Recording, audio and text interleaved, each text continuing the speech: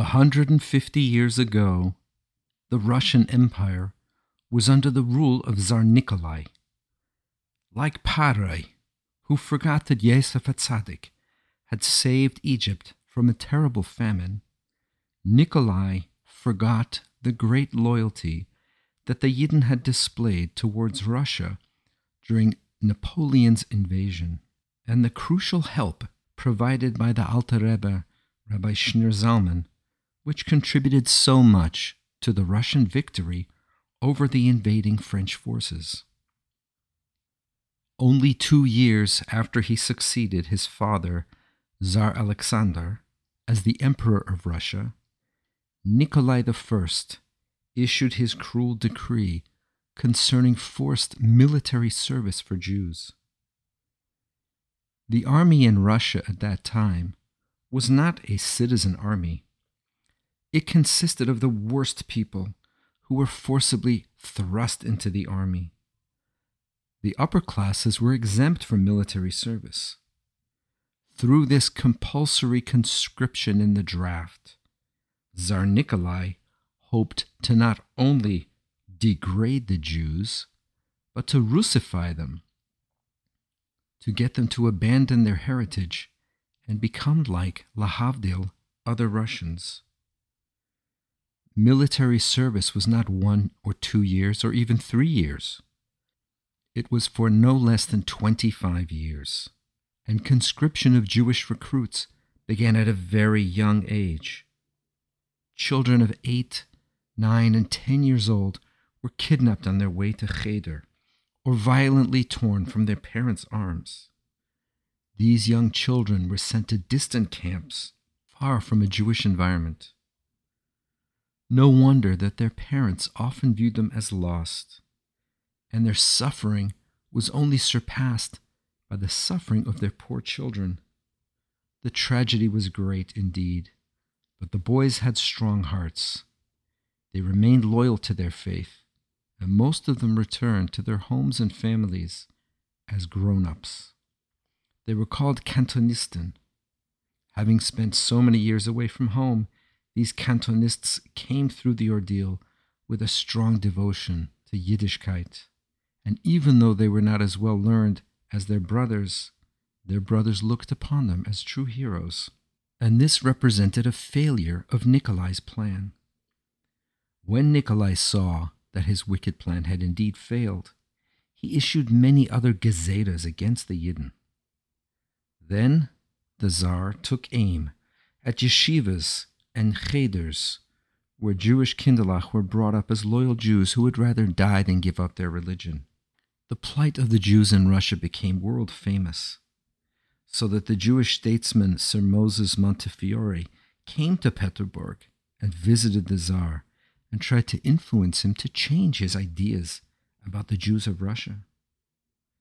Now that the Tsar's wicked persecution of the Jews had attracted the attention of the outside world, he had to try and justify his cruel decrees. He claimed he merely wanted to educate the Jewish people and bring them closer to their Russian neighbors. But in his heart, he had one desire: to Russify all of the Jews of Russia. The Jews opposed the Tsar's plans with all their might. At the head of the Russian Jews, who resisted all of the demands of the Tsar and his Minister of Education, Uvarov, were the famous Rabbi Menachem Mendel of Lubavitch and Rabbi Itche Volozhiner. They would have none of the schools that the Tsar wanted to compel Jewish children to attend, and they continued to spread the teachings of Torah and to strengthen the Amunah of all of the Jews in Russia. One day, Tsar Nikolai summoned his ministers to a special session in the palace. He told them of his plan to shut down all yeshivas, all Talmud Torahs, all shuls, and to prohibit the Jews to observe and practice Yiddishkeit Rachmana litzlan. It was 2:00 in the afternoon when the ministers had gathered at the royal palace to listen to the Tsar's wishes. They were given 12 hours in which to draw up the plan, and they were not allowed to leave the palace in that time. At 2:00 in the morning, said the Tsar, he would personally come in to pick up their plan. He told them that in the next room there was a table with plenty of food and drink. Having given his order, the Tsar turned around and walked out of the room. The ministers were speechless with fear. They knew that if they did not draw up a successful plan, the Tsar would not hesitate to send them all to a work camp in Siberia. The ministers could not think of food or drink until all the documents were drawn up. 10 hours later, at midnight, the documents were fully drawn up, and they felt sure that the Tsar would be satisfied. Suddenly, they heard brisk steps in the corridor. They heard the guard present arms, and the next moment the door was flung open, and the Tsar entered the room. All of the ministers stood up at attention and waited to be addressed by the Tsar, but the Tsar said nothing. He went to the head of the table. He picked up their documents. He examined them. Then he went around the table and picked up all of the ministers' rough copy of the plans. Then, without a word, he walked to the fireplace, within which there was a blazing fire, and to the minister's shock, he threw all of the papers into the fire, their working documents and their final draft. There was no longer any record of any of the work they had done, and they had no instructions. The Tsar turned around and left the room as quickly as he had come. The ministers were crushed. Finally, the Minister of Education, Uvarov, broke the silence. "Gentlemen," he said, "we have failed. The Tsar did not like our work. We will have to start all over again. We only have 2 hours." Each of the ministers was furious with the Tsar for having treated them so disrespectfully, but each one was afraid to say it out loud. After a few minutes of discussion, the ministers decided that there was no point in starting their work again until they would receive further instructions from the Tsar. They felt that they had already executed the Tsar's instructions to the letter, only to see their work destroyed. They hoped that the Tsar would come back soon and give new instructions, so in the meantime, they went into the next room to eat and drink. The good wine and the rare delicacies improved their spirits, and for the next hour and a half they thoroughly enjoyed themselves. Soon, the clock struck 2 a.m. They heard the Tsar approaching, the familiar clanking of arms in the hall as the guard stood to attention, and the next moment the Tsar entered the room along with his assistant. "I see you're all having a good time here," said the Tsar. "I assume that means that you've successfully drawn up the plans." The ministers were bewildered.